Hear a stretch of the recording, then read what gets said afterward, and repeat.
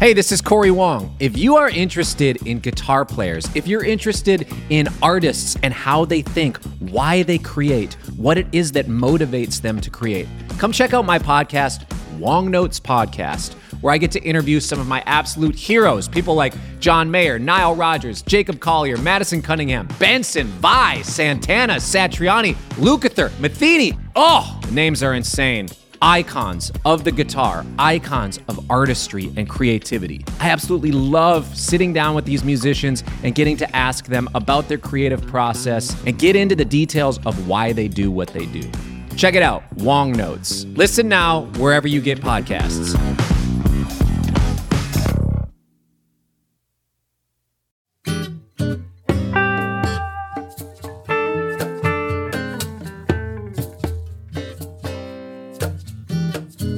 All right, welcome back to our final episode of Chasing Frets for this week. My name is Jason Shadrick, and I'm here with Andy Ellis. Hello. And we've had such a good time talking to Kim Perlak. She's the head of the guitar department at Berklee.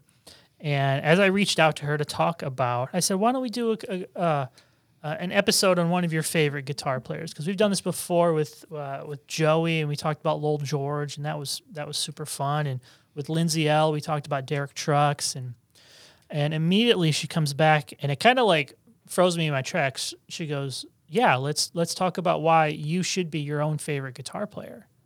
And I was driving when I was talking to her, and I was like, "Oh, I didn't quite pull over, right? I didn't quite pull over, but it definitely made me think like, of course, you should be your own favorite guitar player." It's a concept, and it's deep, but she makes it fascinating to consider. Yeah.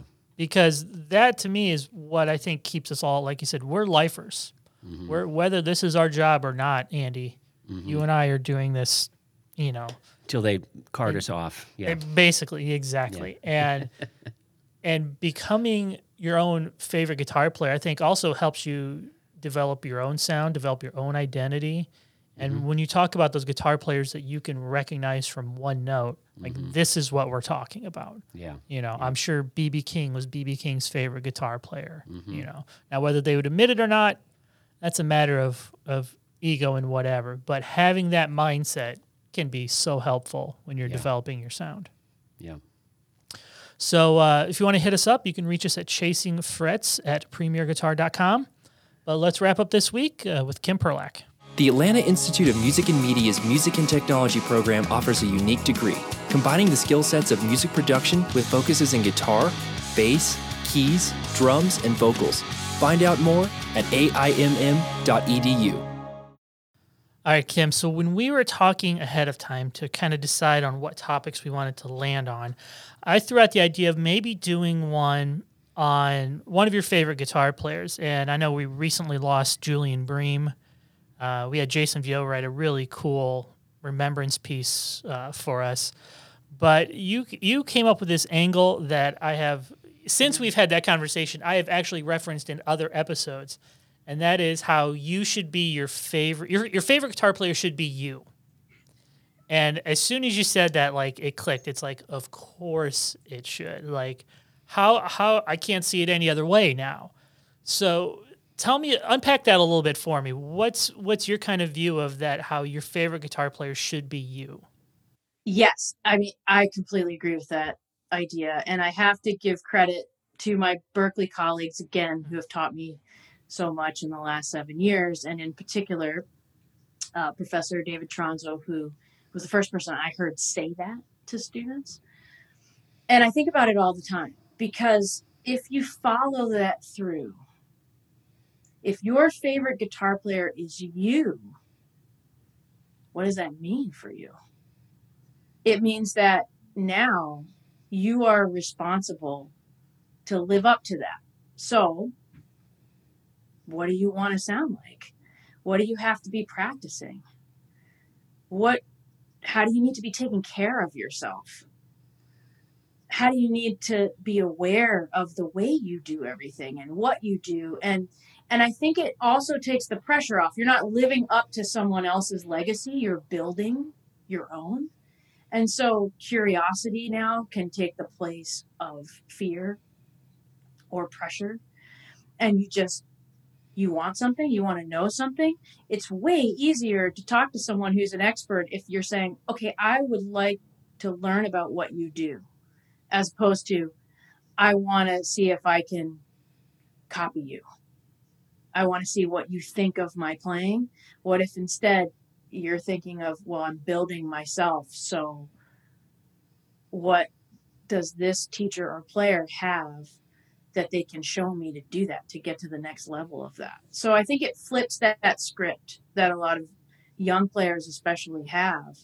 And then you start to think about, what do I want to sound like, and what do I need to be able to do and play to sound like that? It also brings us to this interesting paradox, because in one of our earlier episodes this week, we talked about, and especially you, Kim, brought up this idea of go deep and keep an open mind, learn as much as you can, all the tools. Why would you turn your back on a tool? Something to that effect. And yet, at the same time, we don't want to have so many colors in our sound that it turns into mud. Do you remember being in kindergarten and getting the finger paints, and you're just like, oh, I love red. Oh, and green and blue. Oh, yeah, and I'll put this together. And then all of a sudden you've got this muddy color, and there's no color there anymore because there's so much color. And I've been playing guitar now more than half a century, and I've seen so many trends come, and so many different, we're going to do guitar synth. Oh, that's going to be the big thing. And then, no, I'm really into acoustic 12-string guitar right now. This is really what I want. And so the paradox to me that I'm trying to get at, which I haven't articulated to myself yet, is that how do you keep an open mind and go deep, at the same time know what to pare away from all the noise of everything that you could potentially be doing, and instead get to that distillation of what's really in your sound? How do you balance those two things? That's a really interesting question. And I think it goes to the heart of this idea, is that, can you be comfortable with who you are on the guitar? You're not everything. No one is everything. No one is everything you hear. And I think if you really think about who you are and what you really want to play, it's not every single thing. There might be a part of you that hears something and says, like, oh, that's so cool. I want it. That would be great if I could do that. But do you really do that? Do you know what your sound is? And are you comfortable with that? And that brings up something that really isn't musical. Like, there's a journey of self-acceptance as you start to develop your own sound. And you have to accept who you are and go deeply into building that.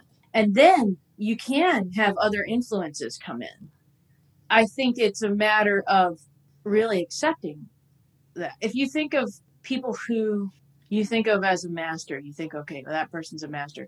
And then you start to list everything that's possible on the guitar, every single thing, everything. And you say, like, is there the heart of who they are? Is that every single thing? Or is it something really deep and unique to them and valuable? And I think you'll see it's the second one, right? So I think part of being your own favorite guitar player is not feeling like you have to follow every trend or every development. It's to say, how do I truly develop the player that I am? And also push yourself. It's not a cop-out to not leave your comfort zone. In fact, you're going to be pushed farther out of your comfort zone by doing this than you can imagine. And that's right. That's right. I think that's where it lies. That's where you could become an innovator and become your own player, is by knowing who you are and embracing that, and then really working hard and studying in that way, if that makes sense. Yeah, and when you were describing that, it made me also think that a digression of even several years can be very valuable if you take that digression and then discover, by going deep into it, then discover, well, okay, I explored it, but it's not really the essential mead, the distillation. I mean, if we're going to play all our lives, we hope that we have many decades to do this. Let's not be afraid to pick up the banjo for a while to see what open G might be like on a different instrument. And I'm exaggerating a little bit about picking up the banjo. Right. Yeah. I think that's fair to say. I mean, I think at Berklee in the curriculum, you certainly can do that. You can go and take labs and ensembles in different styles and see what you think. When I came as assistant chair, I was the first non-jazz guitarist to hold that position. And so I was also younger than a lot of the faculty, and I was the first woman that was in that role. And I thought, I'm going to get to know people by taking lessons. I'm going to take my guitar around at different faculty and take some lessons. And I loved it. It was great. And at one point, Rick Peckham, who had been my predecessor in that role, he's an amazing jazz player. He saw me working on something really different for me. And he said, you can do that as much as you want, but you don't have to do it because we have someone for that. You can be you.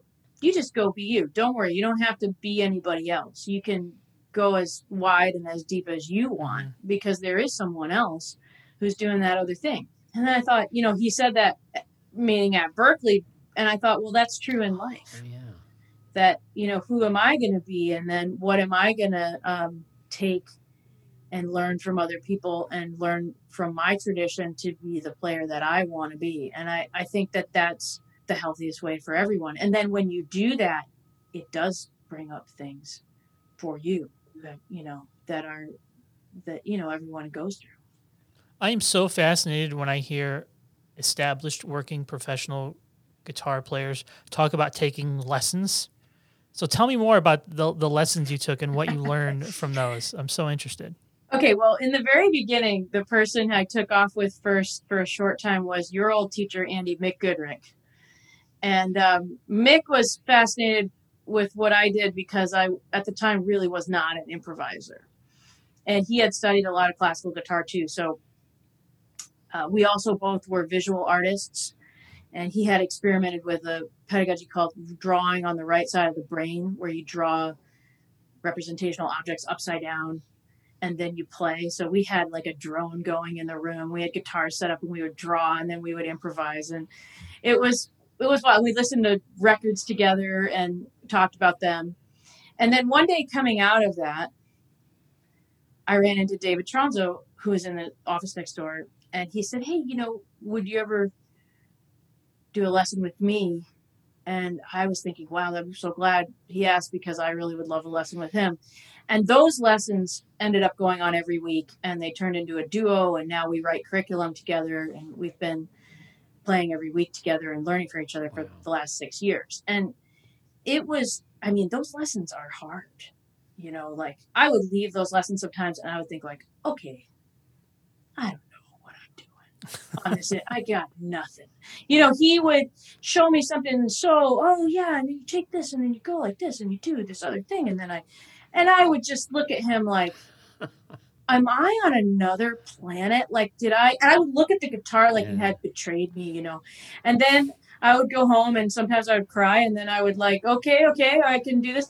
And I was showing him a lot of technical right hand stuff and we were writing music together and we really put each other through, like you want to be a serious student of what we're teaching. We really went to that place. And one of the things I guess I should have thought about that became incredibly clear to me was what an impact that had on our students. Because we started playing in the faculty concerts together and we were so different stylistically, when we first got up there.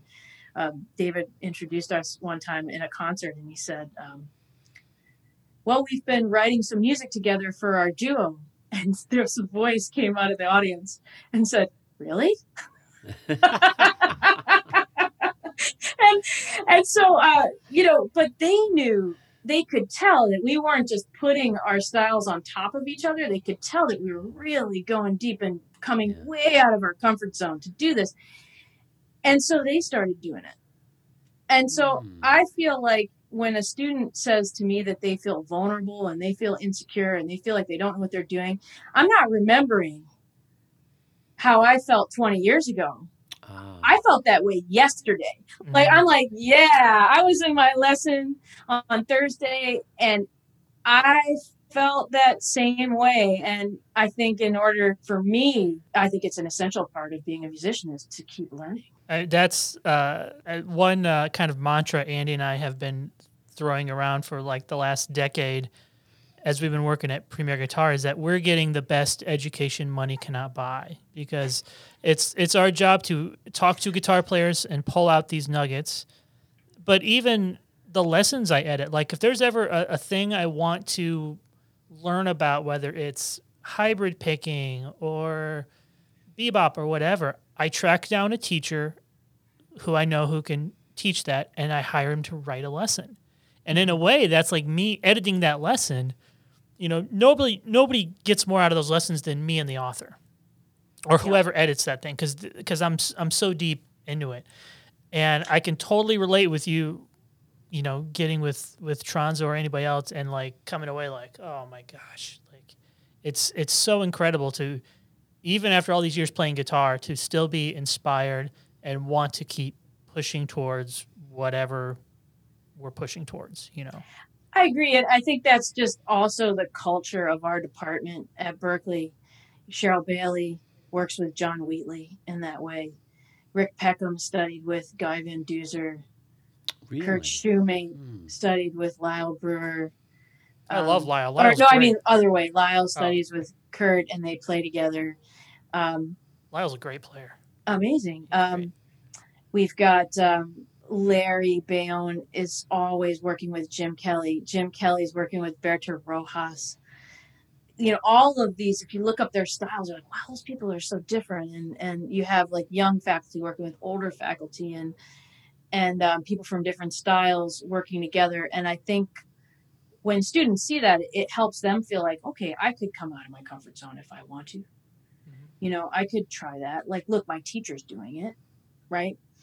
And so that's the best way to learn. And then the more you know yourself, the more you'll know, to answer your previous question about the colors.